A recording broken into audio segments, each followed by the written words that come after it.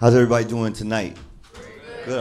I'm seeing some familiar faces, people I recognize, and this will be one of the first times that we can actually be in a. What's up, Najee? I see you over there. This will be one of the first times where I'm not actually performing or rapping or singing, but I still feel as though it's very important to share, and I've been able to share in many different venues, but most of those venues have been very, very personal. So anyone that's been a part of my internship program, or even just artists that I've worked with outside of being in the studio, we'll just catch up over dinner and we'll talk about some of the concepts and topics that we're gonna cover tonight.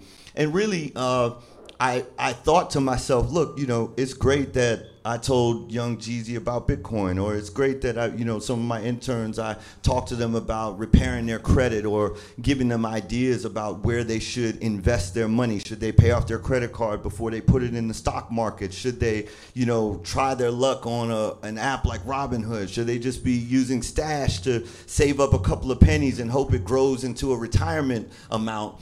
And I thought that there was an opportunity to do this for a larger audience. And so I really want to thank Fueled by Culture, Forbes 8, for providing this venue. And tonight I think we have a real treat because I have always been on the lookout for new technology which not only provides information but also provides guidance on finance. And so through my research, I came across a new company called Titan, and I've invited Clay to come up. He's one of the co-founders and co-CEOs of Titan. He's going to talk about why it's so important to really make sure that you're not just putting your money in a savings account and hoping that it's just going to grow that little 2% interest or whatever percent interest that they promise you on the savings account. When you account for inflation, you might actually be losing money in the long run. And so it's important for you to actually figure out a place and understand and know where to actually put the money that you earn. And it's also not about how much you make. I had a conversation and I said, well, how should we find out how much people actually have to invest? And one of my interns was like, he was like, well, we should just ask how much everybody makes. And then you'll know how much, how rich everybody is. And the bottom line is that most people are living above their means. When they make more money, they spend more money. When they get a raise, they figure out how they can get a nicer car or upgrade their apartment or buy nicer clothes or go on more trips. And so it's also more about how much you save, because when you're saving, that money can work for you. And at a point in your life, you will need that money to work for you when you are physically unable to work and you still want to be able to live the way that you've lived for you, the life that you had until you retired. And so we're going to touch on all that tonight, and I'd like to invite Clay. To come out, and we're just going to have a candid conversation. Give a round of applause to Clay. Thanks for making it. Great. Testing. Good. Great. So, Clay, thanks for being here. I think it'd be great to just give everybody a little bit of your background and also sort of your thesis on investing and why you felt like there was a need for you to create a different kind of vehicle for folks to invest. Yeah, absolutely. So thank you guys for having me. My name's Clay. I grew up in Chicago. I went to Wharton undergrad for business school. I graduated in 2012. For 5-6 years after graduation, I worked in and around Wall Street. So I started off at Goldman Sachs, and then worked at a big hedge fund out in San Francisco, and then ended up at Blackstone. I was one of 3 people at Blackstone. I was personally. What's Blackstone for? So Blackstone is one of the I think it's a multi-$100 billion private equity firm. It's one of the world's largest private equity firms. It was founded about 30 years ago, and they manage money exclusively for high net worth individuals. So to invest in one of Blackstone's funds, and they invest in real estate, they invest in private equity deals, so taking companies private, and they also have hedge funds. To invest in any of Blackstone's funds, you have to have at least $1 million net worth, likely multiples more than that, and you need to know someone who knows someone to get you at the meeting. So anyways, I was fortunate to come out of a place where I had access to those people pretty early on, and I was managing money for them before I knew it. So I studied business in college. I've been investing since I was young. after I learned the ropes for about 4 or 5 years, I landed at Blackstone, and I was actually helping run one of these funds. So the fund managed about $1 billion. There was 3 of us. I was personally responsible for $500 million, and I was investing primarily in consumer and tech stocks. So many of the companies many of you probably own here, so the Facebooks and Googles of the world. Actually, let me stop you right there. How many of the folks that are in this room are actually actively investing in the stock market today as we sit here? So about half the room. So about half the room is not actively even in the stock market, but we'll continue. Okay. So I did that for about 6 months, which is a pretty short period of time to be in a new job. But it was pretty quickly into those 6 months, I realized I was on a path where I was probably going to be doing this for the next 30 to 40 years. And, I come from a pretty humble background. I was fortunate to start investing early, but many of the friends that I had reconnected with when I was 25, 26 years old at the time, they were like, it seems like half of the folks in this audience, which is they didn't invest. They made decent money. They were not millionaires, but they didn't invest. And I knew most of them were spending less than they made. They was just building up cash in a checking account, and it was kind of this paralysis. You didn't necessarily know what to do next. And so I said, how is it that we came from the same place? I'm no smarter than them. I may have been very lucky in the places I landed up, but we're pretty much the same people. And that I could have managed $500 million for wealthy people, and by virtue of that, have made some good money myself, and now I can invest in those funds I was helped manage. Meanwhile, they're on the sidelines, not even invested at all. And so that was a moment where I looked at myself and I said, look, 30, 40 years from now, I don't want to be known as the guy who helped make the rich get richer and himself rich in the process. I said there's other ways to build wealth. Ultimately, the way to get wealthy, in my opinion, is 2 things. It's leverage and measurement. So you need to be in a role where your performance can be measured very clearly so that you can be promoted, you can get on the path to rising up, and you need leverage, which means you need to be some sort of owner. In terms of that path. So whether it's starting your own business or at least owning companies via owning stock, that is the true path to wealth. And I think every wealthy person has had some combination of leverage where they're an owner and what they're spending their time on, and it's measurable.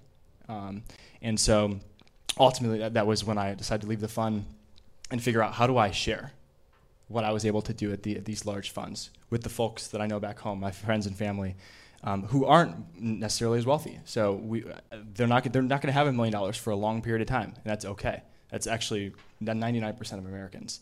And so ultimately I spent a year figuring out how to make accessible to everyone what I did on a daily basis, and that was the start of Titan, which we can talk about.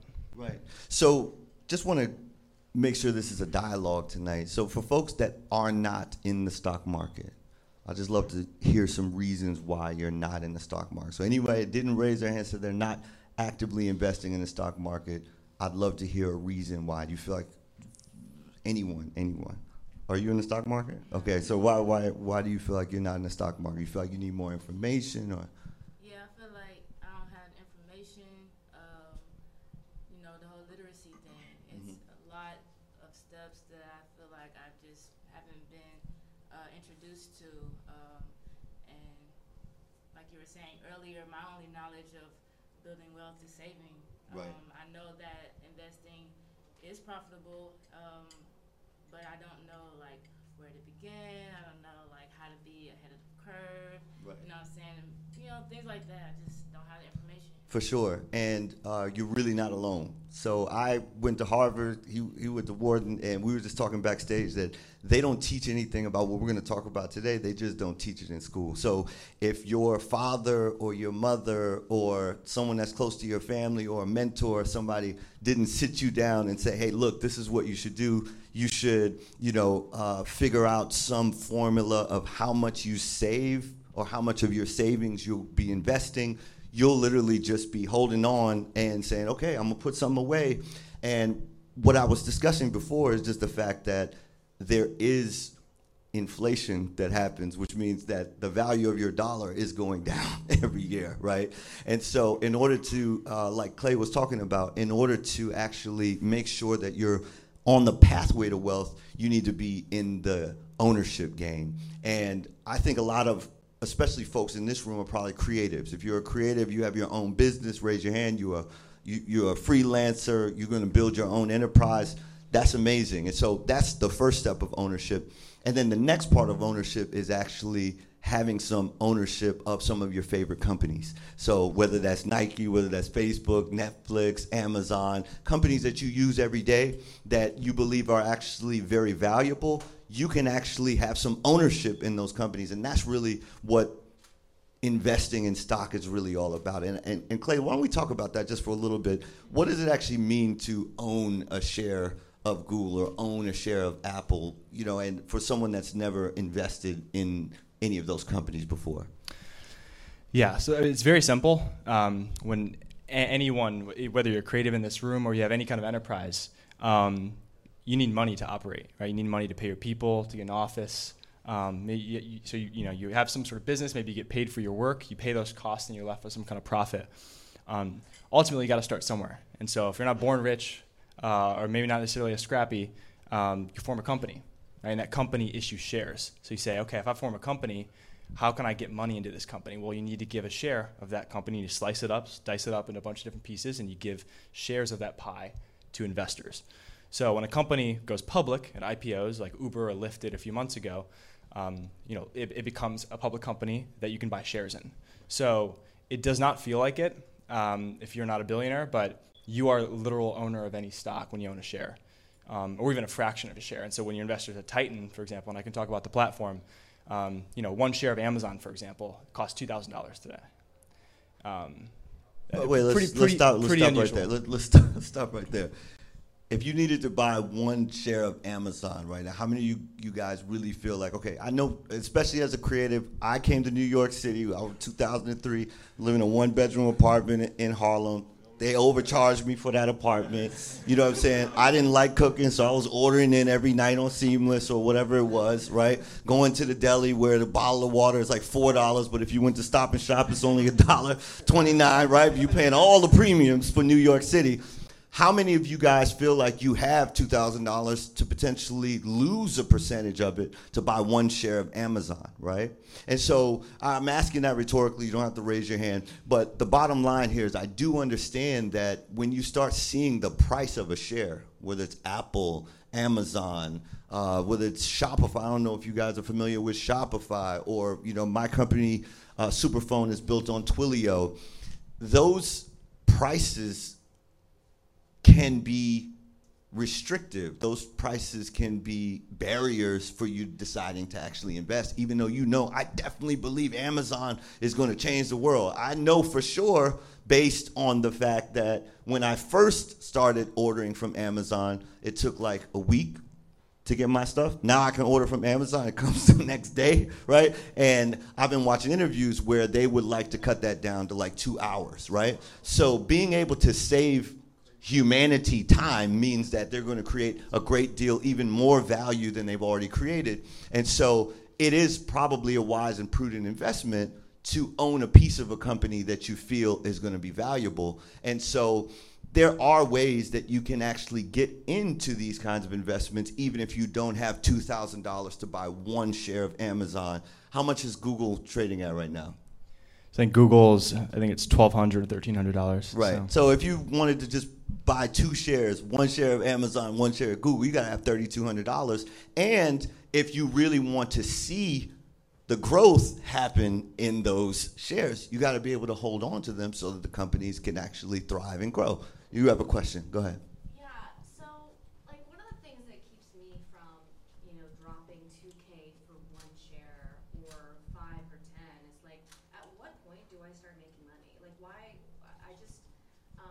It's hard to see the value when such small sums are being invested in something that's very big. Mm-hmm.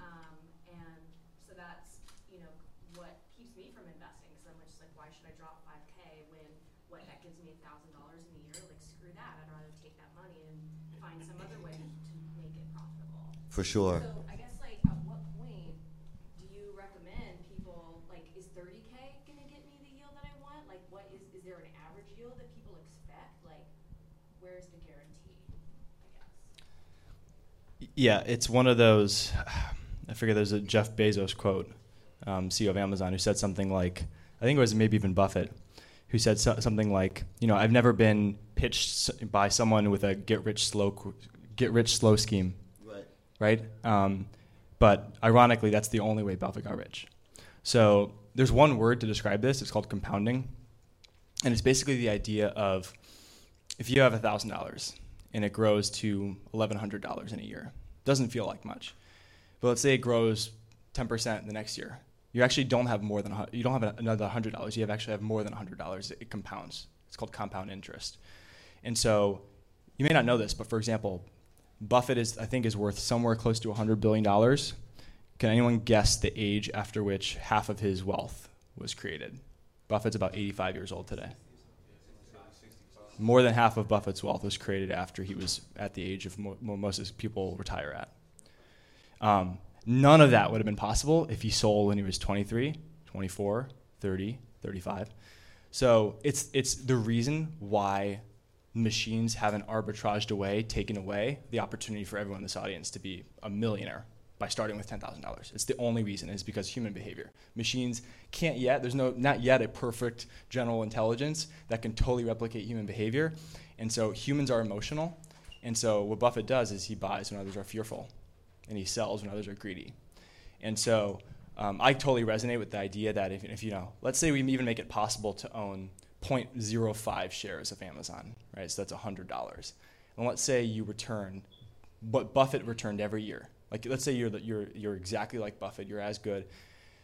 That's $40 in a year, right? So I completely empathize when you start to think about it tangibly. You're like, how does investing even matter when I'm starting with such small dollars? The problem is if you think that way and you roll it through, you're talking about hundreds of thousands of dollars that you would be giving up just by investing in the market average. You don't need to be Buffett. You just got to put it in there and kind of close your eyes. Yeah, and I think a more direct answer to your question is you just have to start. You just have to start. And what Clay is talking about is the power of time on your investment, the power of time. And so what happens is the later you start, the less time that you're giving your funds to be able to compound. And so the beauty of the story that he told about Warren Buffett being able to double his wealth after 65 is that he necessarily started early. Maybe he started with $500 or however much he started with. The stock market and actually any kind of interest really is a matter of percentages. Right, so that's why for you, you're saying, okay, well, 10% on $500 is only $50, right?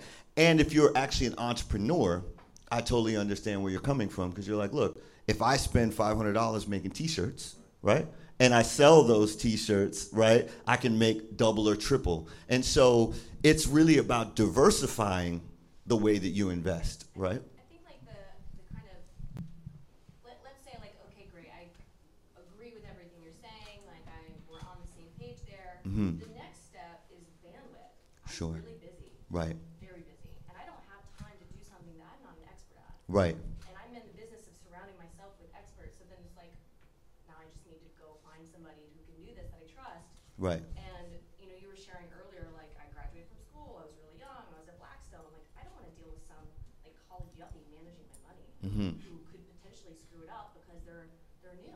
Right. You know? Right. So, and that's not something for you guys to answer, I guess, but it is like something that slows me down. Is I don't have time. Right. To find somebody who I trust to manage my $30,000 investment that's gonna pay for my house when I'm 60. Yeah, and actually that is something for us to answer. And so I think that's a great segue into just the concept of money management in general, right? So I know my family, they decided that they wanted to go with a financial advisor. And there are financial advisors, whether it's Prudential or Edward Jones or, I don't know if Prudential's a financial, I think they're insurance. But the bottom line here is that, you can go and look at firms like Schwab or Edward Jones. But I would like to talk a little bit about hedge funds. What's a hedge fund and how does that differ from like a financial advisor like an Edward Jones or someone like that? Yeah, so a hedge fund, it's basically it's like a very vague term, but it's basically a pool of money that only the wealthy can invest into.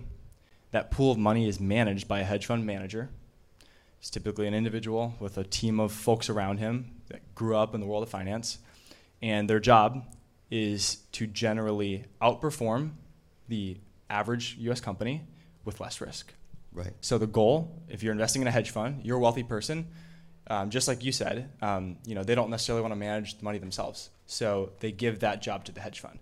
Now, the reason they're going to the hedge fund instead of what Buffett says most folks should do, which is just put in a Vanguard index fund, is because they aim to outperform the Vanguard index fund, or they aim to perform as good with less risk. And let's talk a little bit about what is the Vanguard index fund for people that are unfamiliar.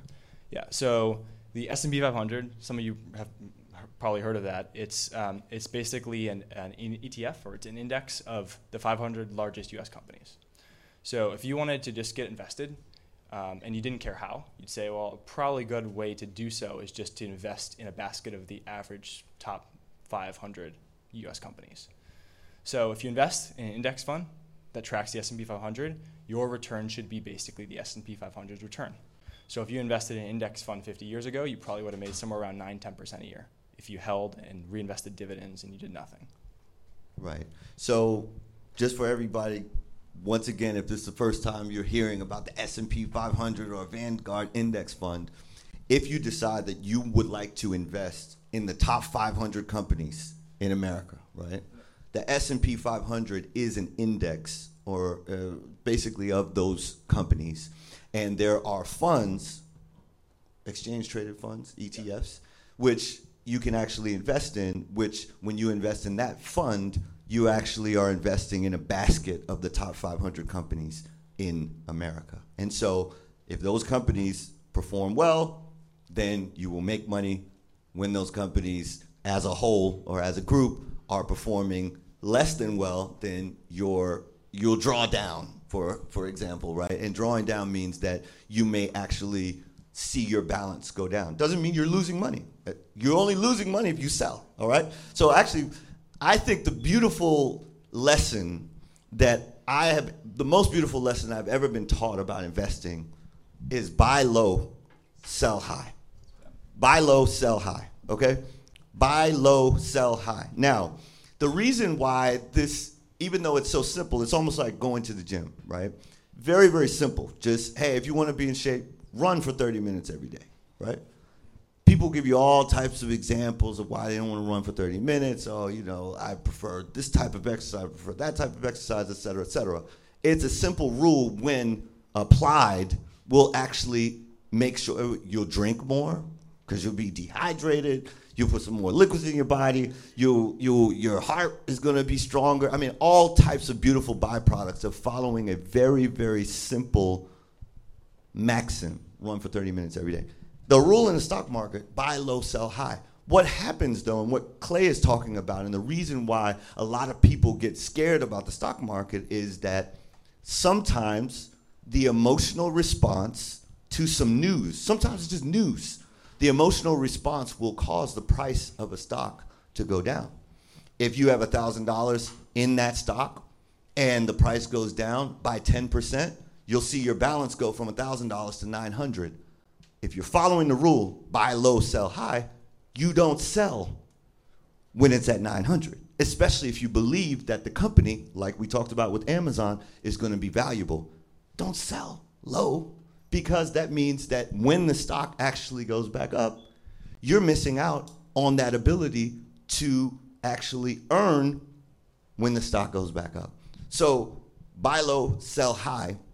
And sometimes, in order for the stock to actually recalibrate or return to its previous price, you may need to hold the bag for a little bit, and that might take 3 months, or it might take 6 months, or it might take a year. And that's why it's important when you make that investment at the very beginning, you're understanding that you're making an investment in basically a basket of investments that will eventually be able to work harder than you can and be able to earn more than you can if you go to a 9-to-5. And in order to do that, you have to start early because, as Clay mentioned, the real magic, it's not really magic, but the real magic in the stock market is this idea of compounding, right? And so compounding is only magical when you give it time to compound. So you should start today and follow that rule. Buy low, sell high. Let's talk a little bit about Amazon stock, right? Amazon stock has probably performed 1,500%, maybe more. Let's talk a little bit about it. And let's talk about some of the drawdowns that investors would have had to stomach to actually enjoy the returns that they actually can enjoy or have enjoyed in holding the stock, right? Yeah. So Amazon stock is about $2,000 per share today. The company, I think, went public in the late 90s, so it's been public for about 20 years. And I'm forgetting the exact number. If you go to TitanVest on Instagram, we actually have a chart that shows exactly this. I think there's maybe 5 to 10, maybe even more times during that history where you would have lost 90% of your money. 90%. Okay, so I just let's just put this in perspective, okay? You put $1,000 into Amazon, all right? You will log into your account one day, and that $1,000 will be worth $100, okay? Now, what happens with most people is like, oh man, I'm losing money, I'm getting out, right? But if you get out, you're actually getting out with a $900 loss on your $1,000, right? And so you said 5 times. At least, yeah. At least over the course of Amazon. This is Amazon, by the way. Over the course of Amazon's history, the stock lost 90% of its value. The beauty of Amazon, besides Jeff Bezos himself, right, who's obviously a visionary and a genius, is the fact that this is a company that's dedicated. First of all, it's extremely well informed by all the data. Anyone in here that has an Amazon account, Amazon knows your name, your number, your address. They know when they recommend something, if you buy it, what type of music you like, what type of videos you like, what type of shipping you like. Are you willing to pay premium so you can get your stuff faster? That data set in and of itself is ridiculously valuable, in addition to the fact that it's actually creating entrepreneurs, people who are just doing drop shipping, people who are selling books, people who are just reselling on Amazon, right? So the beauty there is, and this is, I think, one of the concepts that Buffett talks about very often, is you have to have the stomach, and you've got to have the heart, and you've got to have the, how should I say, the ability to weather out the storm of emotional responses to headlines and hiccups in a business, and really look at whether or not the business is going to be valuable in the future. What's the return on Amazon? If somebody invested in Amazon when it first IPO'd, what's the return on $100, shall we say? Well, I don't know the percentage return. I know when they IPO'd, I think they got to something like a little over $100 a share. And then in the dot-com bust, I think it fell to $4 or $6 a share. Yeah. And today it's $2,000, so. Right. For 350 times your money? Yeah. 350 times your money, right? So that also speaks to your question, right? So 350 times $1 is $350, and then just keep adding zeros. 350 times $10, 350 times 100 or 1,000. 350 times $1,000 would be $350,000, right? And that's one stock. Now, I think what we're talking about with a hedge fund is the fact that for folks that want to have a little bit more, I would say, be a little bit more aggressive, if you will, with their investment, right? You have a little bit more risk tolerance because you really want to outperform the S&P 500. You bring folks like Clay or the folks at Blackstone to be your partners in investing. So you just say, look, I'm gonna work my 9 to 5. I'm gonna make my, $1,000 or $1,200 or $3,000 a month. I'm gonna take 50% of that or 80% or whatever I can. I'm gonna stay at home for my first 20 years of life. I know people still live at home. They're 35, right? But hopefully the reason they're doing that is because they're putting money away so that when they are 45 or 65 and it's time to take care of mom and dad, they actually have been putting that money away and saving and either investing in an ETF like the S&P 500, or if you have enough money up until Titan was formed, you could put your money in a hedge fund. And what Clay is talking about and what he discussed with Blackstone is the fact that 9 times out of 10, folks need to have some sort of minimum to even be considered for management in a hedge fund. And so I think what's important here, and the reason why we're even doing this event tonight, is because I believe that anyone who has the inclination, anyone who has the inspiration, anyone who's in this room saying like, look, I'm here because I want to learn. I feel like I might be missing out. And I also feel like I may be denied access to information, or may be denied access to expertise because I'm below the threshold of what I need to invest to be in a Blackstone or a big hedge fund. And so that's one of the reasons why I brought Clay tonight, is because the internet and information age and the fact that technology exists now means that we can start to provide access to everyone, whether you have $500 or $500 million, to actually have access to the expertise of a hedge fund. And so I think this is a great segue to talk a little bit about Titan in and of itself. Sure.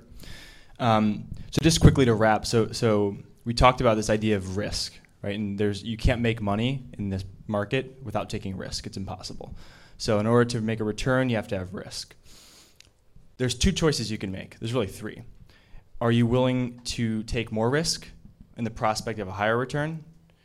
Are you only okay with less risk and you're okay with giving up return, or are you somewhere in the middle? The reason that's important is because on the one hand, you can go invest in a basket of average companies. It's called an ETF. You can look it up on Robinhood or any of these platforms. And you'll earn the market average. That's a relatively conservative allocation.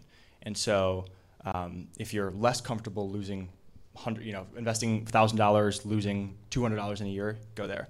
If you're okay losing a little bit more money, losing money, meaning seeing your stocks fall further in the short term, if it means you'll end up at a higher place in the long term, then maybe you're more aggressive. And that's why people generally say when you're younger, you should be more in the stock market. And then when you're getting older, you should be more in bonds. And the reason is because bonds are less risky.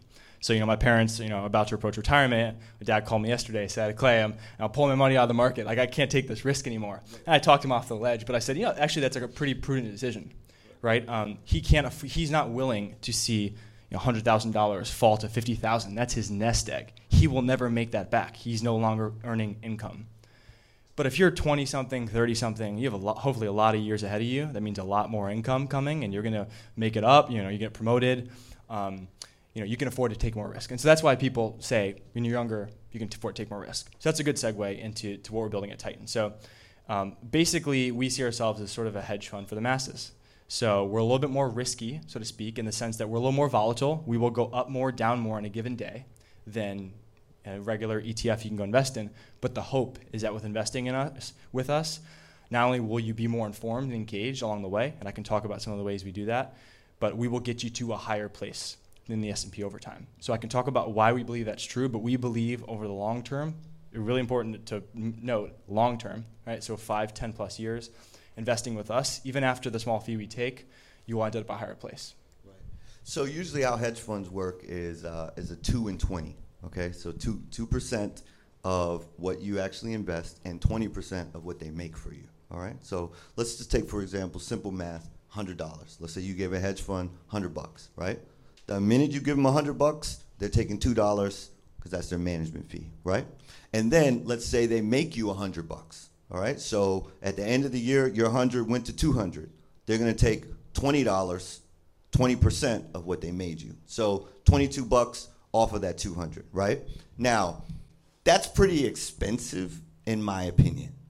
And so that's the reason why when I decided to go and get into the stock market, I decided, okay, first of all, I'm fortunate enough that I had mentors and advisors, people who were at Harvard Business School.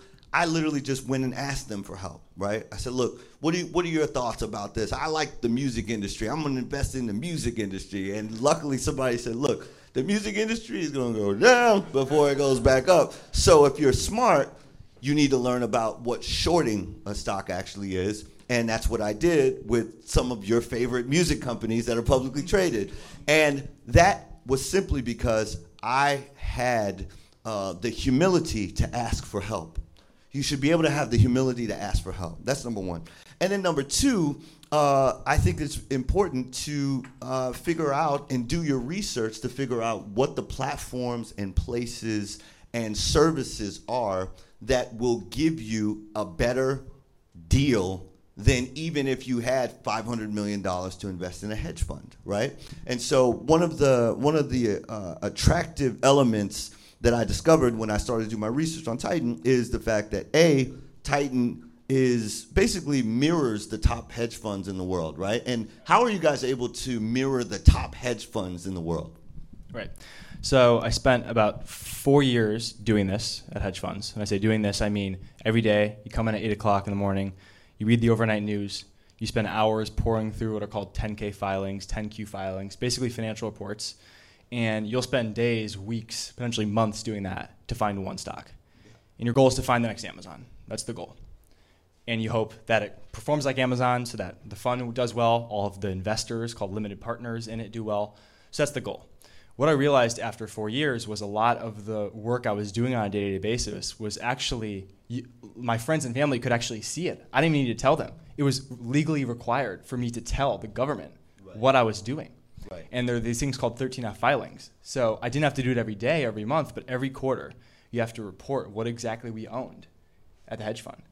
And so that was kind of our eureka moment. So that's the first product that we launched at Titan. We literally just built software to scrape these filings that come out every quarter. And then of all those filings, we say, what are the funds that most resemble a Buffett-esque fund? These are high-quality companies that you believe will be the next Amazon. These are not companies you're looking to flip the next day. And so by building software to do all that, I realized we could replicate how hedge funds are investing these billionaires. But it's software. Once we build the software, there's no cost to serve you or you or you. Any of you could join. It costs us nothing, which means we can charge way less fees and still pay the bills. Right. So Titan right now, you can have your money managed by Titan in a portfolio of 20 basically blue chip companies. Yes. Right? Yes. So for 1%. That's right. We're in the App Store. We're in the Google Play Store. So search Titan Invest. It takes 2 minutes to sign up. You can start with as little as $500. You just link a bank, checking, or savings account, and we charge you 1% a year. Right. So it's 0.08% a month, and we don't charge any performance fee. Right. And the reason we can do that is because we're trying to build a multi-billion-dollar company that hopefully has multiple financial products that serve people. If we achieve that vision, us, our employees, all of our stakeholders will do well, right? Like I don't need $100 million to be happy. Right. And so that is the goal for a lot of hedge fund managers. That's why they're not willing to give up that performance fee. And they can't let any of you in if they give that up. It's a legal requirement. They cannot serve unaccredited people if they give up if they keep the performance fee. Let's talk about you just said unaccredited. So what's an accredited investor versus an unaccredited investor? So an accredited investor is someone who, I believe I'm getting this right, has made $200,000 of annual income for the last 2 years, or has $1 million in liquid assets. Right. So only 3% of Americans are accredited investors. Right. So that's most of us are not cannot legally invest in hedge funds. You can't invest in your friend's startup. You can't invest in private equity funds. I think you may be able to invest in, like, let's say, some private property, but that's about it. And so 97% of Americans can never invest in any of the things that these billionaires are investing in. Right. Right. And so I think that's what's important about tonight. First, the information. You guys need to have the information, right? And hopefully, and we're going to open it up for some more questions. I see you have a question over there. We'll definitely get to it. First of all, it's about knowledge is power. You know, I think it was G.I. Joe. I used to watch G.I. Joe and say, now you know, and knowing is half the battle, right? So first of all, it's about acquiring the information. The next step is what are you actually going to do with the information that you have? And I think that tonight, what's important for me is that you guys can walk away with some actionable steps. And so one of the I would say one of the most fun parts of this year was doing a simple comparison with my mother. All right, and I said, "Hey, Mom, are you invested in the stock market?" And she said, "Well, besides the little things you tell me, I don't look at that stuff." She says, and but she has a savings account, and I said, "Okay, you have an interest rate on that savings account. So how much did you make last month?" And she said, "Well, let me take a look. 13 cents." I said, "Oh, really? Okay." So I said, "Look, here's what I'd like for you to do. All right, trust me on this. Take $500 or $5,000, whatever you want to do, and let's put it in this managed portfolio of companies, right? And yeah, there might be some months where you make less than the 13 cents than you made in the bank, but 9 times out of 10, because of the performance of these companies, you will make sometimes 10 times or 20 times or even 100 times the 13 cents that you made last month in the bank. And so this, for my mother, was I think as humans, we're very comparative. We like to compare, right? Everything's relative. So I want you to think about, okay, do you even have a savings account? If you have a savings account, how much money do you have in there? First of all, how many of you guys check your bank account every day? How many check your bank account every day? That's great to see. I actually had a conversation with a friend of mine. He said, I don't check my bank account because I don't like seeing what's in there, right? I don't want to know what's going on in there. I'm like, listen, man, you got to check your bank account, all right? And what's beautiful is that it's actually scientifically and historically proven that when you check your account every day, you, just because you're a rational human being, you're going to be inspired to save more. You say, look, I don't like seeing my balance going down, right? And so the beauty, I think, in this conversation is the fact that I think you guys reduce your minimums to $500, yeah, right? $500. So for as little as $500, if you have ever thought about owning Apple, Facebook, Netflix, Amazon, Constellation Brands, Boeing, which flies everybody everywhere, and you'd like to be in a portfolio that's not 500 stocks, but 20 hand-picked stocks, which is what all the hedge funds are investing billionaires in, you could start with $500. And the beauty of starting with $500 today is, A, you can start to see your growth. Hopefully it inspires you to take a little bit more of your check and put a little bit more away every month for yourself, for your family, generationally. And also, starting early allows you to take advantage of the greatest partner that you will ever have in building wealth, which is time, which allows your money to compound, right? So I think that's an actionable step that you could take away for everyone that's in this room. I think there's a link. It's Forbes8. Yeah, Forbes8.TitanVest, TITANVEST. Right. Forbes8.TitanVest.com. But even easier, you just look for Titan Invest in the App Store and you'll find it. But I'd love to open it up for some questions if anyone has some. I know you were waiting. Go ahead. So Ryan is on the advisory board of my company. So we had a conversation about Roth IRAs, and that's one of the reasons why I started investing with Schwab. So I have a two-pronged question. One is, should I divest from there and put my money into Titan? One. And then two, what is your take on gamifying the penny stock market? Okay. The second one is a good one. I haven't thought about penny stocks in a long time. The first question is, should you invest your Roth IRA at Titan? So IRAs are retirement accounts. Many of you probably have 401ks your employer maybe gives you, where you have an IRA. It's a way to basically grow your money without paying less in taxes. So I strongly recommend if you aren't doing it, take a look, maybe get started. And if you are doing it, good job. We do not offer IRAs yet, but we will offer them in about a month at Titan. So it's been our most requested feature / product. So once we launch IRAs, what's great about that is every quarter, we look at what the hedge funds are investing in and we rebalance your portfolio. Sometimes a few companies come out, a few new ones come in based on what those hedge funds are identifying. When that happens, sometimes you have to sell a couple of your stocks, and that generates some taxes. But what's great about IRAs is none of that matters. Right. IRAs compound, like Ryan said, but if you have to withdraw a little bit of money along the way, there's no taxes on that. So yes, we would be happy to manage your IRA. There's no fee to roll it over. In terms of the penny stocks, this is something I actually thought about when I was younger. I think Buffett did as well when he was a kid. He said, he thought the cheapest stock was the one that costed the least for him to buy. So he would rather a 5-cent stock was cheaper than a $1 stock.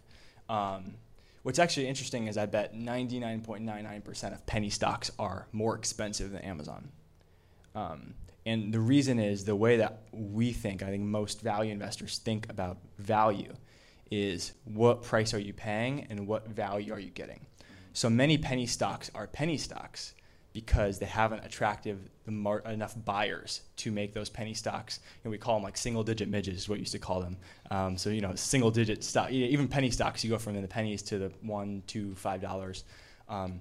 If they were monster breakout companies that had some sort of competitive advantage and some long-term prospects, chances are they would not be penny stocks, right, or single-dollar stocks. So typically things are cheap for a reason. You don't want to fall into this value trap, You can go, bargain bin shopping. There's a reason stuff is in the bargain bin. And occasionally you will find a diamond in the rough. You'll find that a pair of shoes or a bag that is way, way undervalued compared to its worth to you. And at those point in times, you should take a deeper look. But generally speaking, I would caution anyone away from investing in penny stocks because they're trading for pennies. Yeah, and let's just be clear, all right? I like dealing in data and statistics, and there are a bunch of folks that are like, oh man, I could probably make more money. Yeah, I could probably make more money if I invest in penny stocks because it might double tomorrow, and it also might half tomorrow, right? And so the statistic is folks that decide that they want to get into like the Thinkorswim platform or start day trading on Robinhood, 85 to 90% of the people who invest that way lose money. All right? So that means that 1 out of every 10 people who invest in that way lose their money. I want people to be rich in this room. Right? So I want people to actually have real wealth. So unless you're deciding that you want to quit your job, right, and just be a day trader and time the market and look at every headline and trade based on become an expert in trading on emotional responses to headlines of biotech stocks or cannabis stocks, etc., then I would say try your luck at gamifying the penny stock market, right? And know that your odds are 1 in 10 that you're going to lose on your trades, right? And so I believe that everyone in this room probably has better and more value that they can give to the world by doing what they love and what they're experts at. And I think that the young lady who just left said she wanted to build around her experts, right? You want to have people around you who are smarter than you so that you're doing what you do best and you know that the areas where you need help are actually being managed by experts and people who are doing what they do best and what they love, right? Because when people do what they love, they're going to outperform everyone else, right? So, a lot of people love playing basketball, but I've heard 100 times that Michael Jordan just took 1,000 extra jumpers every day, right? He loved playing basketball just like everybody else, but he loved it enough to actually do the extra work to make him the greatest basketball player, arguably, of all time, right? So the bottom line here is that when you are thinking about who you want to partner with to manage your wealth or manage your investments until you get to that point that you actually might want to, make a few purchases or make some investments in stocks on your own, do it with people who love what they're doing because their passion for it is going to mean that they are going to do whatever they can to outperform because that's what wakes them up every morning. That's what keeps them up every night, right? And so I think that this arena tonight, first and foremost, it validates my thought that not enough of us, and I'm talking about people that look like me, right? And I don't care whether you went to community college, you went to Harvard, this information is just not, I paid so much, I actually went on scholarship to Harvard, but you pay so much for education and then you come out and nobody told you that your credit score is going to affect how expensive cars and leases and rent and everything else is going to be. You pay so much for education and someone doesn't tell you that by not investing early, you're missing out on all of the beauty and the value and the magic coefficient of compounding, right? And so that's the reason why I wanted to put this together tonight. And I didn't want to just say like, hey, you guys are missing out. Hey, you guys are all doing it wrong. I wanted to make sure that I started to bring to the table people, platforms, and ideas that you can implement starting today, right? And even if you don't have the $500 today to get started with Titan, you need to just start saving. You need to look in your bank account every day and say, okay, where is the money going? I got to cut down on that McDonald's. I got to cut down on, I know it's $1 menu, but maybe I was cut down on the Starbucks or whatever it is, right? Just so that you can actually build up to that first amount that allows you to put your assets somewhere that someone who's an expert and who's passionate about wealth creation can be your partner in this journey in creating wealth. And so I think that's our time. That's our time for tonight. Obviously, all of you who are in this room probably got into this room because you have my number directly. If you have any other questions directly, textryan.com is my URL. Just drop your number in there. I'll text you right back. Once again, Clay's company, which I'm a strong endorser of, is called Titan. You can find it in the Apple Store, Titan Invest. If you search that, you'll find it there.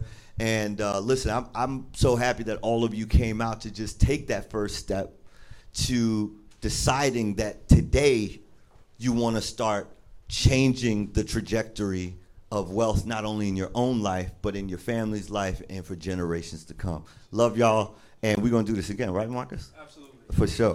Thank y'all.